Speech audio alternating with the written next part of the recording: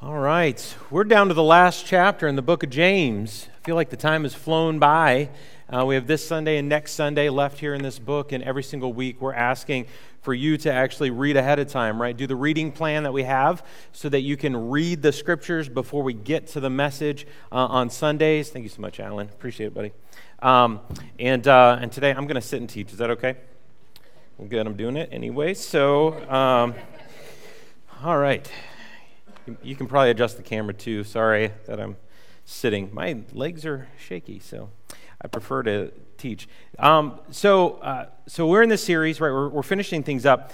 We want you to hide God's word in your heart, right? We want you to memorize scriptures because when life goes sideways, you need a good someone and you need some good scriptures, right? You need to know God's word and have it in your heart. And so we've been talking a lot through the book of James about wisdom, right? There's so much wisdom, and the first verse we did was asking God for wisdom, who's faithful to give it. Like he wants to give us wisdom when we ask for it. That's a promise. And then what that wisdom produces in us is the second memory verse that we have for this series. So let's read this out loud together, church, and let's proclaim this in our own lives as we read it together. All right, is everybody ready? Say yeah. All right, so this is what it says. But the wisdom that comes from heaven is first of all pure, then peace-loving, considerate, submissive, full of mercy and good fruit, impartial and sincere. These are all good traits, aren't they? I mean, these are things if you know God or not, like you want these things in your life, don't you? And the good thing is that God's character, this is God's character. And so when you think about who God is, this is God and this is his wisdom. And so when we ask for it, that's what we're asking God. Would you fill us with these things? To be pure, peace-loving, considerate, submissive, full of mercy, good fruit, impartial, and sincere. Let's all learn from that kind of wisdom and grow in that kind of wisdom. Can I get an amen? Amen. All right, so we are going through the first 12 verses in chapter 5 together, and we're going to read it together. I'm going to read it, and like we've been doing through this series, I'm going to ask if you're able to stand with me. And we're starting as a church. We've started a new tradition. We're not a traditional church, but we can have some traditions, all right? And when we stand, it is a sense of honoring, right? When we stand, if somebody comes in a room who's like super important and you stand, it's showing honor to that person. And when we're doing this and we stand for God's word, we're honoring God's word. We're saying, God, your word is lifted up in our church and in our hearts and our lives. And so as we read this, you can read along in your own scriptures. I would encourage you to do that each week. Because we don't put this up on the screen because we want you to be in your own Bibles. So James chapter 5, we are reading verses 1 through 12 today, and I'm reading from the NIV. Now listen, you rich people, weep and wail because of the misery that is coming on you. Your wealth has rotted, and moths have eaten your clothes. Your gold and silver are corroded. Their corrosion will testify against you and eat your flesh like fire. You have hoarded wealth in the last days. Look, the wages you have failed to pay the worker who mowed your fields are crying out against you. The cries of the harvesters have reached the ears of the Lord Almighty. You have lived on earth in luxury and self-indulgence. You have fattened yourselves in the day of slaughter. You have condemned and murdered the innocent one who is not opposing you. Be patient then, brothers and sisters, until the Lord's coming. See how the farmer waits for the land to yield its valuable crop, patiently waiting for the autumn and spring rains. You too, be patient, stand firm, because the Lord's coming is near. Don't grumble against one another, brothers and sisters, or you will be judged. The judge is standing at the door. Brothers and sisters, as an example of patience in the face of suffering, take the prophets who spoke in the name of the Lord. As you know, we count as blessed those who have persevered. You have heard of Job's perseverance and have seen what the Lord finally brought about. The Lord is full of compassion and mercy. Above all, my brothers and sisters, do not swear, or not by heaven or by earth or by anything else. All of you need to say a simple yes or no, otherwise you will be condemned. God, we thank you for your word. It's true, it's alive, it is active, and it wants to change our hearts today. And each of us, God, have something different we're coming today with that we need to hear from you. So we can only ask, Holy Spirit, would you reveal the word to us? We thank you for it, that you've revealed yourself through your word, God. So use it for your purposes today. And all God's people said amen? Amen. Amen. Awesome. You guys can have a seat, and I will have a seat as well.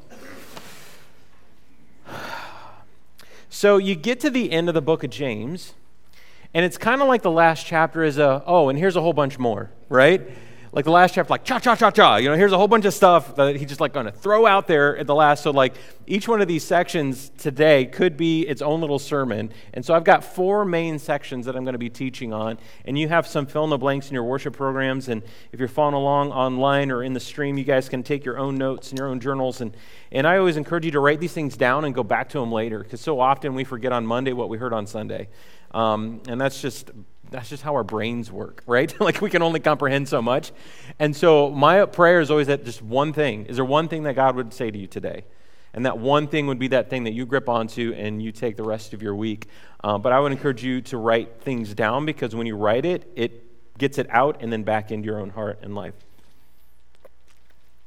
So this last summer, our family, we were grateful to be able to take a sabbatical and travel to some places that were bucket list places for a lot of people.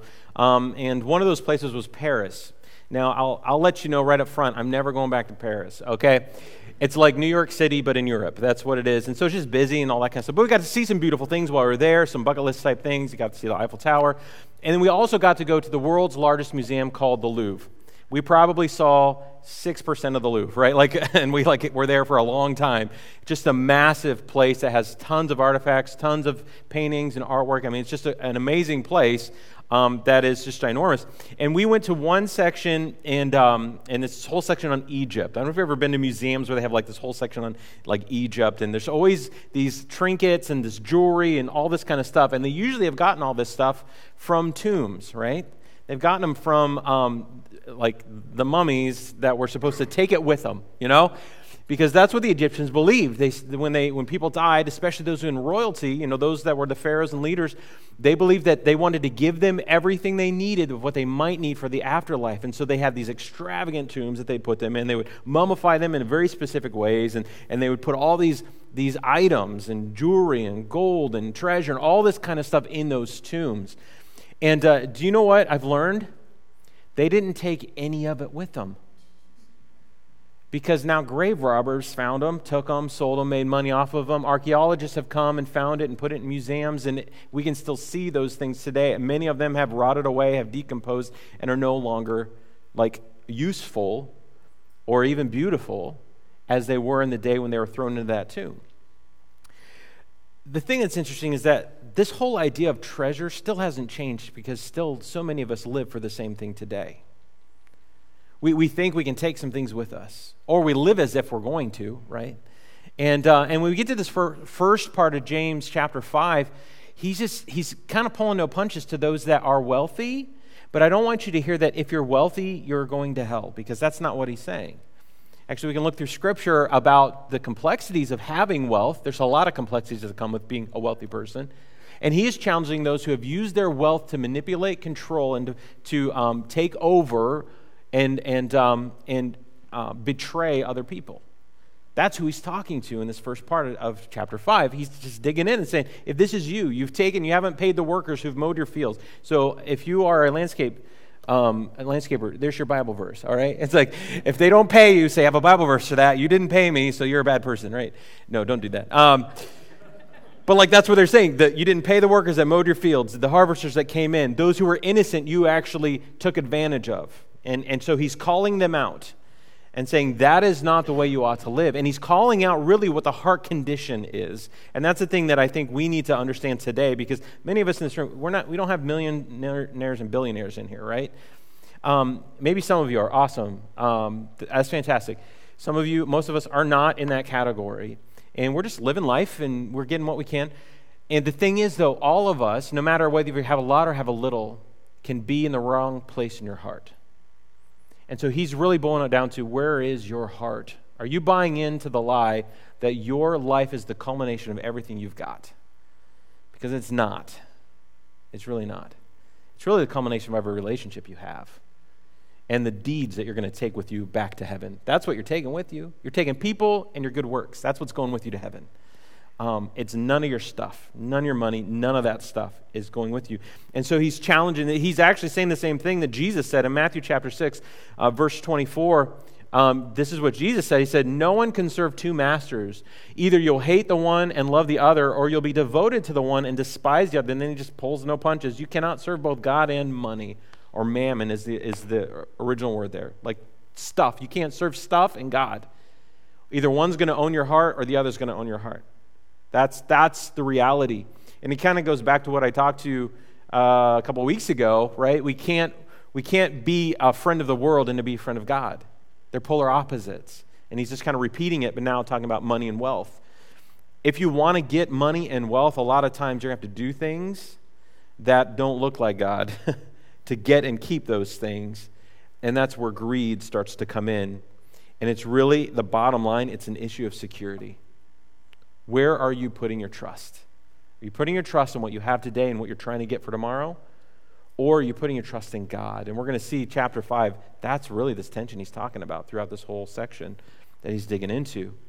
And so my first point in the law, a lot of stuff we're talking about, is this, is that you can either trust God or trust your wealth, not both, is what he's saying. You can't trust God and wealth at the same time. You can be wise with wealth and do good things with it, and you can be foolish with wealth and do evil things with it. The reality is money in itself is just neutral. Money's neither either good or evil. It just isn't. It is neutral. It is what you do with it that becomes good or evil. It's what comes out of your heart when you have it or when you try to get it that is either good or evil. Y'all with me? And so this is what Jesus is talking about, like what owns your heart? Does your stuff, your money, your security in the wealth and in building wealth and retirement, all this kind of stuff. Now, Sam talked about, this is not this last sermon last week, but a while ago, he was talking about the whole idea of businessmen going to a town and having an expectation, right? We're going to go to this town, make this amount of money, do this and that, whatever. And the issue isn't like not making a plan, right? Well, it's okay to plan. It's okay to save money. It's okay like to do all that kind of stuff. The question is, where is your heart? We see Jesus confronted a young man that came to him that was asking him, how can I be a disciple? How can I make it to heaven? Was really the question. And this man was very wealthy, and Jesus saw right to his heart and said, listen, go and sell everything you have and come follow me. And he left away, he went away sad because he had much wealth. I mean, if he was poor and had nothing, he'd already been, I can give my toothbrush away, no problem, and come with you, right? Like if he only had so small, one little thing, that's the problem, right? He wasn't addressing the issue of wealth because the next passage says, man, well, if he can't get to heaven, none of us can, because honestly, us in America, we're the wealthiest nation in the planet. Like if you're the poorest person in the room, you're in the top, 2% of the world, like as far as income goes. And then he says, well, the good thing is that nothing is impossible with God. The issue isn't like if you're wealthy, you go to hell. If you're poor, you go to heaven. Like that's not it. The issue is, where is your heart with the money, with the stuff you have? You can use it for evil or you can use it for good, because we see Jesus commend, and actually we see in Scripture those that with their wealth, with their business, with their income funded Jesus' ministry, And they were walking with him, and it even describes these women that were wealthy, that were funding Jesus' ministry. And so they were wealthy, but they were using it for good, for kingdom impact, for things that would matter forever. That's storing up your treasure in heaven, right? And so money is neutral. What he's saying is, where's your heart in it? Are you using it for God and good? Are you saving wisely, which you should? Or are you getting to spend and getting to have and putting your security in that rather than God? Where is your heart with it? You can either trust God or you can trust your wealth. You can't trust both. Okay? That's his first challenge. All right, everybody good on that one? Like I said, I've got 4. This is like Bible study this morning in my sermon, okay, is what we're doing, because we're basically going verse by verse as we dig into it. So let's move into the next section. So don't be greedy and love God with your money, right? Be generous. So we're not supposed to trust in this, but what are we supposed to trust in then? What does trusting God look like? And that's where he starts to dig into in verses 7 and 8. He says, be patient then, brothers and sisters. No, I'm going to stop right there. Who loves being patient? I mean, who just passionately does that? I can't wait to be patient today. It's going to be so fun, right? Like, It's so hard to be patient, And the thing is, our patience gets tested usually in the worst times, doesn't it? It's those moments where already like our fuse is a little short, or already we're kind of like, I've already waited for a lot of other things, and now I have to wait for this. You got to be kidding me. Like, that's when our patience is tested. And it's like, come on. Patience is a hard thing. And now, so he's saying, don't trust in your money, right? He's saying that stuff, and now he's saying, okay, and now be patient until the Lord's coming. Well, when the heck is that? He's like, be patient till that, but I'm not giving you the date. Nobody's going to know the date or the time. Like, that's assigned in heaven. God knows what it is, but just be patient for that. So you have to be patient for the thing you don't know when, is what he's saying. That's a tension, isn't it? So he says, no, be patient then, brothers and sisters, until the Lord's coming. So patience needs to continue. See how the farmer waits for the land to yield its valuable crop, patiently waiting for the autumn and spring rains? You too, be patient and stand firm, because the Lord's coming is near. Now imagine hearing this in the day of James. What does near mean? Right? They're thinking, in my lifetime? Like, okay, I'm going to be patient till Thursday. Hope he comes back by Thursday, right? Like what? Like the whole idea. This is the tension. We don't know the answer to the near or the when. All we're told is, be patient. Be patient. The fruit of God's promises will come into fulfillment. I love this imagery that he gives of the farmer. I mean, we've got some farmers that come to New Hope. We've got some people who grew up doing farming, and there's some things that farmers do, right? The farmers work the soil, right? They plow, they put the manure on it, which I love when that happens, because I live out in the country when it's the good stinky stuff, right? And then they plant the seed. That's their job. Okay, we're going to put these rows and we're going to plant the seeds. But they are not in charge of the seasons, are they? They're not in charge of when the rain comes and when it doesn't come. That's a faith thing. That's a trust thing. I'm going to do my part. I'm going to plant. I'm going to till. I'm going to make sure the soil's right. I'm going to do all the things I'm supposed to do. I have to trust that God's going to bring the rain when it needs to rain. He's going to water the thing when it needs watered, so that it will produce the fruit, right? That farmer is wanting to produce in the fields, so that a harvest can come. And so then whenever the harvest comes, the farmer gets to be part of that, though, right? They're part of the soil, they're part of the planting, but they're not a part of the growth. They're not a part of the fruit.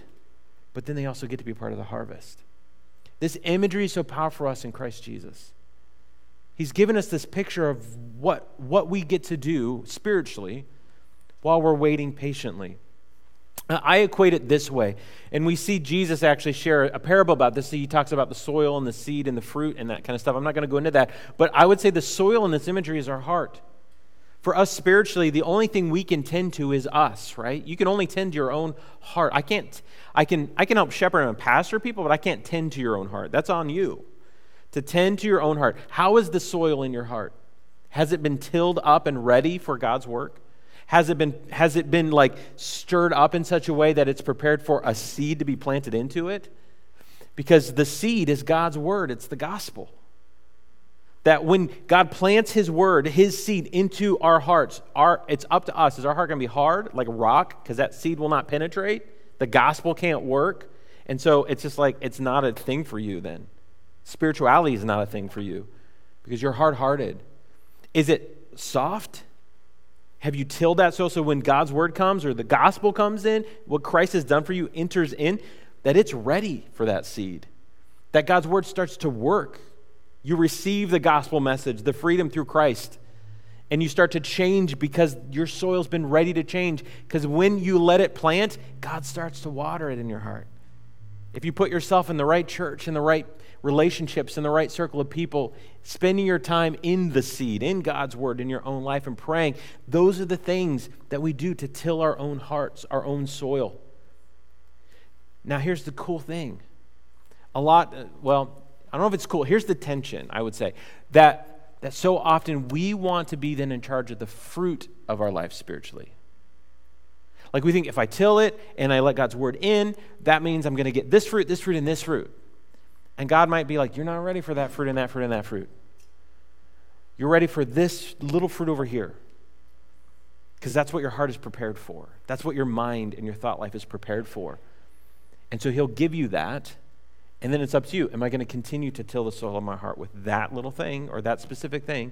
Am I going to continue to let the seed to germinate? That seed has to die for it to grow. Do you know that? When a seed goes in, the seed becomes no more so that a plant can grow from it. It's no longer a seed, it's a plant, right? You have to let that go into you and become something so it grows.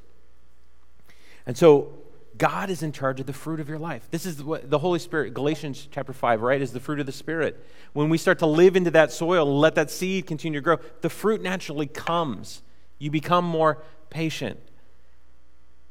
Because that's a fruit of the Spirit. It just starts to come out of you. And so we see this imagery of a farmer waiting for the harvest. Now, the final harvest for us as Christ followers is at Christ's return. We get to be part of the harvest of the souls of the kingdom of heaven. And we get to celebrate at the final feast, the banquet table with our Lord. Isn't that awesome? And so when we get to that day, it's like he's saying, long for that day. Patiently wait for that day. That day is going to come. God's promised it. Is it going to happen Thursday? Don't know. Is it going to happen Thursday in March? Don't know. All we do know is it is going to happen. And he's saying, let that be your anchor. Let that be the foundation for you as you let your heart be tilled into the soil of God's word, seeded and planted for God's fruit to be coming out of you, waiting for the harvest of God's return in his presence. So patience is two things. Patience is a fruit of the Spirit, meaning it comes out, but it's also a discipline of your mind. And you need to develop both. You have to choose patience. Have you ever been in line somewhere? And you're like, I have to choose patience right now. And then you turn it spiritually, which is really good. God, give me the fruit I don't have in this moment. Like, I need you to help me be patient, right? We have to cultivate the discipline while we allow the fruit to be birthed in us, okay? And so when we see this call in James 7 and 8, this learning how to trust in God, that's what patience is. Patience is saying, I'm trusting in God's outcome over my own. Patience in saying, I'm not trying to get for myself and get for myself and get for myself so I know I have what I need. That's not patience. That's selfishness. It's like, no. If you are able to accumulate a lot, you're patiently waiting on the Lord, you're going to be actively patient with the Lord and serving him. So you can fill in the blank on this. That we are proactively patient and firmly rooted, waiting on Jesus' return. This is what he's saying. As Christ followers, we are proactively patient. Patience is not a passive thing. It just doesn't happen by accident, right? We're choosing patience and letting the fruit of patience come out of the soil of our heart that's tilled with the message and the word of God. And as it's coming out, we're being proactively patient. God, I'm waiting on you. I'm waiting on your return. I can't wait for that day. And the thing is, when you focus on the return of Christ, your momentary struggles, you gain the right perspective on your momentary struggles, understanding that they are temporary realities.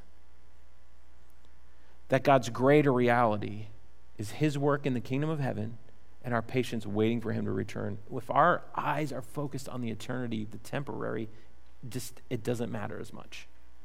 I'm not saying it's not real. We still go through stuff.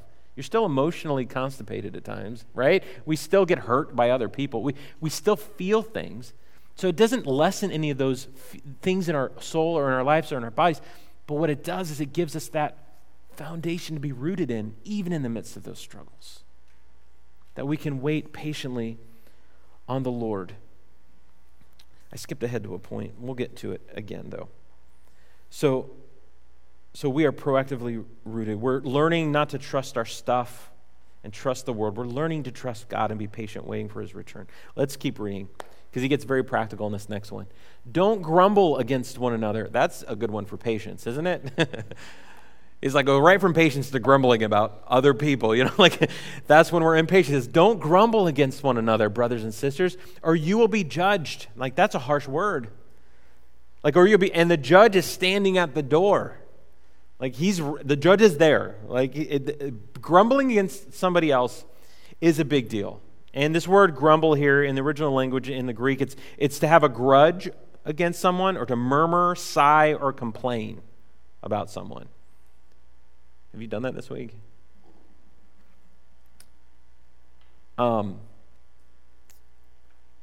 It's interesting when you look at the Old Testament. I want you to hear God's heart on this whole murmur thing, this grumbling thing. The Israelites were set free from slavery in Egypt. God set them free from slavery. They crossed over on dry land through the Red Sea. And then their enemy got drowned in the water when it came back over them, and they were being led by God's presence. And they had the gall to grumble. Look what you did, God. You brought us out here, and now we don't have any food. Yee. Now our water's not good. And God provided every single time they grumbled. But you need to see God's heart because they kept grumbling and grumbling and grumbling, even though He kept showing up and providing and doing the miraculous in front of them. I think it's the same thing today. Some of you have seen the miraculous and you still grumble. So the heart condition hasn't changed. The sin issue hasn't changed.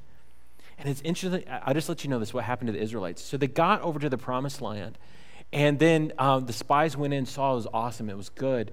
2 came back of those 12 spies and said, yeah, let's do it. God said, let's go. And the rest of them said, no, those giants are big. The cities are fortified. Grumble, grumble, grumble. We can't do it. And do you know what they did? They didn't do it. And God let them die in their grumbling in the desert. I need you to hear very clearly, God does not like grumbling. He doesn't like it against Him, and He doesn't like us to do it against each other. And we don't think of it as a big deal, but with God, it's obviously a big deal. He let a whole generation die in the desert because of their grumbling against Him. My question is, who are you grumbling against? Who do you complain about all the time? Who do you sigh when they show up? God is directly opposed to that hard attitude, is what He's saying. I'm not pulling any punches this morning. I'm in a mood, I guess. But I'm just reading the Bible. So let's see this is the point. God doesn't like any kind of grumbling against Him or each other. That's the point. He's saying if you're patiently waiting for Him to return, why would you waste that time grumbling against other people? Right? Why would we waste our time worrying about other people's problems? What they think about you or what they think about other people. Like, why would we waste our time, our energy, our focus, our internal thought life on individuals who may not even think like you? Okay, they may have a different opinion about you. Even like other Christians may have different opinions about you or about what you believe and like what you do. The thing is, you're not responsible for them. You're responsible for you. So if you should grumble about your own heart. Grumble about your own issues in your own life. Sigh about the sin that's so prevalent in your own life. Like, God, would you help me? He's saying, don't grumble against other people and don't grumble against God. I'm just giving you that warning. Like, it's okay to talk to God. It's okay to like wrestle with God. Like, God, I'm struggling with what you're doing. I'm frustrated. That stuff isn't grumbling. Like, grumbling is when you're like, God, you're stupid. Like, you're not giving me what I want or what I think I need. That's when you're trying to punch heaven. I'll just show you, your fists are not long enough to get there. God's are long enough to come back. And He may allow you to go through things, and it's your choice. Is bitterness going to take root?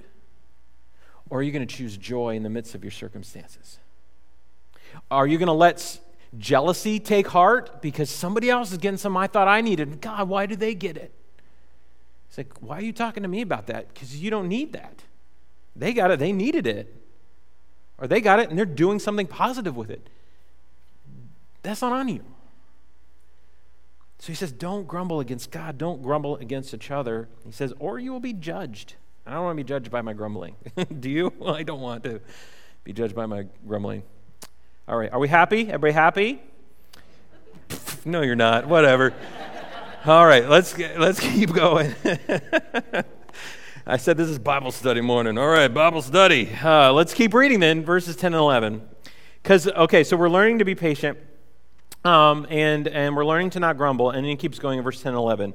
And this is what he says, brothers and sisters, as an example of patience in the face of suffering, these are all good words, take the prophets who spoke in the name of the Lord.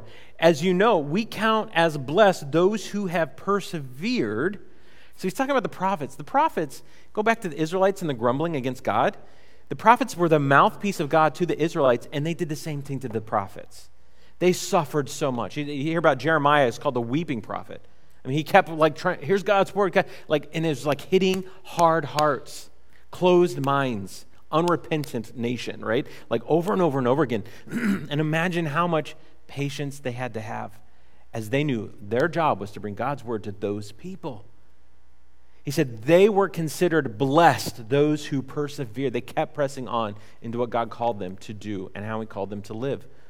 He said, you have heard of Job's perseverance and have seen what the Lord finally brought about. The Lord is full of two things. Say these with me. The Lord is full of compassion and mercy. Compassion and mercy. This is the character of God. So when we think about the hard things we have to go through in life, the perseverance that it takes at times, just to keep moving forward, do the next right thing you know how to do, right? If you're like, there is no next right thing, I'm sure there's one next right thing for you to do. Do that. And then what is the next right? Do that next right thing. And so if your soul is heavy, do the next right thing. If your life feels heavy and things feel like, I don't get it, do the next right thing.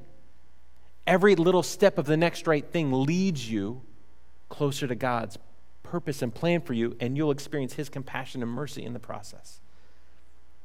He's not trying to smash you. The world is. Satan is. We have enemies, and they're continually trying to just put the pressure and push down on you. That's not God. He's saying, no, I want you to, you're going to have to endure things like that.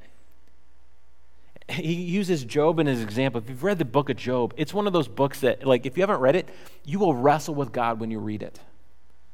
Because it starts with a conversation between Satan and God, and Satan asks for permission to go and attack Job. Job is an upright, righteous man living in the blessing of the land. Beautiful family, large family, wealthy, and he lived and honored God. Actually, it talks about Job 1:22, it said this about Job. In all this, Job did not sin by charging God with wrongdoing. He didn't sin. And yet Satan took so much from him. His wealth was gone. Most of his family was dead except for his wife, who was a grumbler. It's like, why? Well, Satan knew what he was doing, all right? So he left her and some friends that thought they were helpful, that they weren't helpful, right? And in the end, God brought, this word recompense. It's this word of restoration. God restored even more than what was taken from Job. And he did it while Job was alive. With the prophets, some of them didn't experience it until they were in God's presence. But the reality is God, whether we get to experience that on this earth or we have to wait till we see him in heaven, will show us great compassion and mercy as we endure, as we are patient. When we see eternity and have heaven in mind, it changes our perspective. So our suffering is temporary in light of God's promises for eternity, is this view that he's given us. He said, look at the prophets and look at Job. They were patient in the midst of suffering. And when we understand that God's mercy and compassion, whether it's we see it on earth, some of us get to experience that on earth, but I know people, godly people, who experience suffering all the way to the end of their life. They do it with patience. There are martyrs for the gospel every single week on this planet who are suffering for the work of the gospel and who are murdered and killed in the process. I'm telling you, when they get to heaven, the compassion and mercy and honor that they will experience in the presence of God. My goodness. And we complain about a hangnail. Right?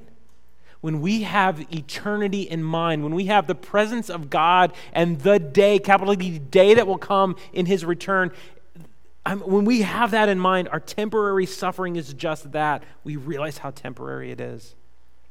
Even if it feels like long, we can wait in patience with God in the midst of it. This is what Paul said in the book of Romans, chapter 8, verse 18. He said, I consider that our present sufferings are not worth comparing to the glory that will be revealed in us.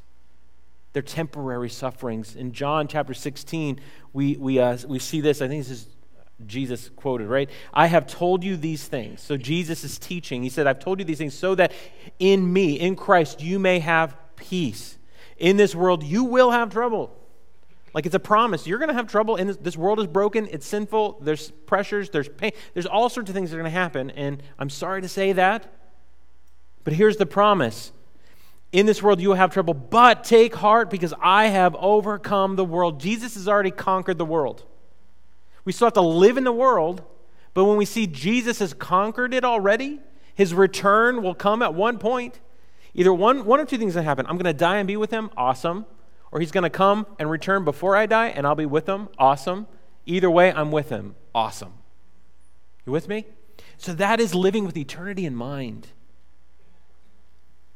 That our present sufferings, we can view them as temporary, even when they're hard. I know some of you are going through their hard things. I could tell you story after story of hard things our family's been through. There is a goodness on the other side of God's compassion and mercy. And there's a deeper, what's the word I want to say? There is a deeper abiding that comes after suffering that you didn't have before, because you're resting in God all the more, knowing that you can trust him, even in the hardest situations. And somebody needs to hear that this morning. Abide with him in the suffering so you can abide with him deeper after it. We wait patiently on the Lord. And then I'm ending in verse 12 this morning. In verse 12, it feels like a shift. Because he's like, okay, don't trust in the wealth. And this is what it means to trust in God. Be patient, endure, pursue him. The soil of your heart is prepared for his word. And then he goes back to a very practical thing. He says, above all, so that's interesting. It's like, above all that other stuff, my brothers and sisters, do not swear. Now, I'm going to tell you, this doesn't mean don't swear, like don't use cuss words. Because this, like when I was growing up, was the verse. Like, it says don't swear. You said the four-letter word. I'm like, I did, because the dog did it right there, right? Like, you know, like, is that what he's saying? He's not talking about the four-letter. This is what he's saying, okay? He says, do not swear, not by heaven or earth or by anything else. All you need to say is a simple yes or no. Otherwise, you'll be condemned. He's talking about swearing or like swearing upon something. Like, I'm going to do this and do this. I swear by God that this is what's going to happen, right? That's what he's talking about. It's like making an oath and using God or anything on this earth as an oath for that thing. You're like, well, does that mean we shouldn't take a mortgage and sign that? Does that mean, no, that's not what I'm talking about. What he's saying is if you are a Christ follower, you just need to let your word be your word. You need to use words of integrity. When your yes to somebody is said, it becomes a yes by your actions. You don't say a yes but mean a no and go against your word. And you don't say a no and then say, no, I changed my mind, I'm going to do that. Like, you don't change your word. Like, this is living with words of integrity that your heart and your words match. Does that make sense? That's what words of integrity are. It's like, I mean this from the depths of my heart, so when I say yes about this thing, I know that I am in my heart saying yes to that as well. But if I'm saying no to this thing, in my heart I'm saying no to that thing, and I'm not going to go there or do that. You don't have to make an oath. By God and by his presence, I'm making an oath that blah, blah, blah. He's like, if you do that and then you don't do what you said, you have now put yourself under a deeper judgment, is what he's saying. You can be condemned. If you make an oath using God's name, he's saying, if you use my name as an oath, you better do it. That's like a contract covenant right there. So he's saying it's better to not say that at all. It's better to just let your yes be yes and your no be no. So this is the fill in the blank, last fill in the blank. He's just saying, be a person of your word. If you're a Christ follower, just be a person of your word. Do what you say you're going to do. And don't do the thing you said you're not going to do, right? Let your yes be yes and your no be no. This is what Jesus said in Matthew chapter 5, verse 37. He said, all you need to say is a simple yes or no. Anything beyond that comes from the evil one. He goes even deeper. He's like, just let your yes be yes, your no be no. You don't need to say anything else. Like if you make an oath over this earth or this world or blah, blah, he's like, no, just let your yes, your no be no. And he also said it in Matthew 12, verse 37. He said, for by your words, this is dangerous. Think about this. For by your words you will be justified, or by your words you will be condemned. We already talked about it, and that was Sam's message, talking about the power of words. James has already talked about the power of words. Our words create worlds. I love that. That was a great point, Sam, when you said that. I'm like, yes. Our words create worlds. You'll either be condemned by them or justified by them. And he's really getting to the heartbeat of what words are you using towards God? If you believe the gospel, that Jesus Christ came, he's the Son of God, he lived on this earth, and he died a perfect man, a sinless man. And when he died on the cross, he was the final sacrifice for all sin. The Israelites had to sacrifice animals over and over and over again. Jesus was the final one to pay for the penalty of our sin. And when we accept that gift and we proclaim Jesus as Lord in our life, you will be saved. You are justified by your words and your heart. You with me? This is what he's saying. If you say yes to God, but then you live your life as if you said no, you're condemned by your words.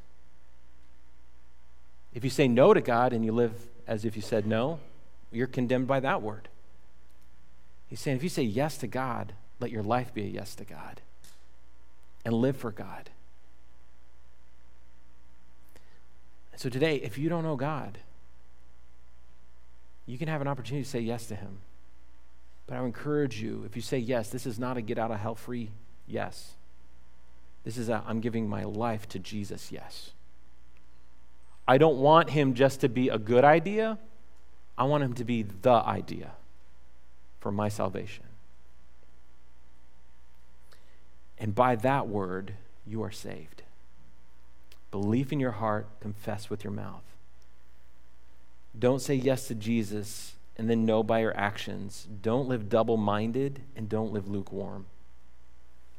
There's a very clear passage about being lukewarm. Jesus would rather be hot or cold. Lukewarm is nasty. Have you ever had lukewarm coffee? Can't wait for that lukewarm soup, that's what he's saying. Lukewarm, he spits and spews you out of his mouth, is what the verse says. Be hot or cold, yes or no. But if your yes is yes, let it be a yes with all you got. Don't be double-minded. Don't be lukewarm. So maybe today, some of you in this room as Christ followers, you've said yes, but some things in your life say no. And maybe that's God convicting your heart. Are you trusting in the things of this world? Are you trusting in your own ability? Or are you truly trusting God? Do you want to be the Lord on the throne of your life? You're going to experience all that happens when you are the Lord of your life. Or do you want Jesus to be Lord sitting on the throne of your life? Because then you get to walk in all the promises he has for your life. It's much better. We're going to take some time to respond and pray, and we're going to sing a song that proclaims that we want Jesus to be the King of our hearts. So let's just take a time to just process and pray and let God speak to us in this time. God, we thank you for your word. We know it's proactive or it's active, that it accomplishes what you want it to accomplish. And this morning, God, as we are pursuing you, and this is a challenging message, God, and some people in this room are like, what church is this? I wasn't ready for this. But God, we want to be ready for you. We want to be ready for your return. We want to be ready to be in your presence. We want to represent heaven well. Today, God, if those in this room who are Christians are not representing heaven well, would you convict us of the sin in our hearts and our lives? If there are areas where we're trusting in other things other than you, would you just bring it to light even as we sing and worship in response in a moment? And that we would open our hands and not be like close-fisted, open our hands to you to give those things to you. Help us to release those things to you.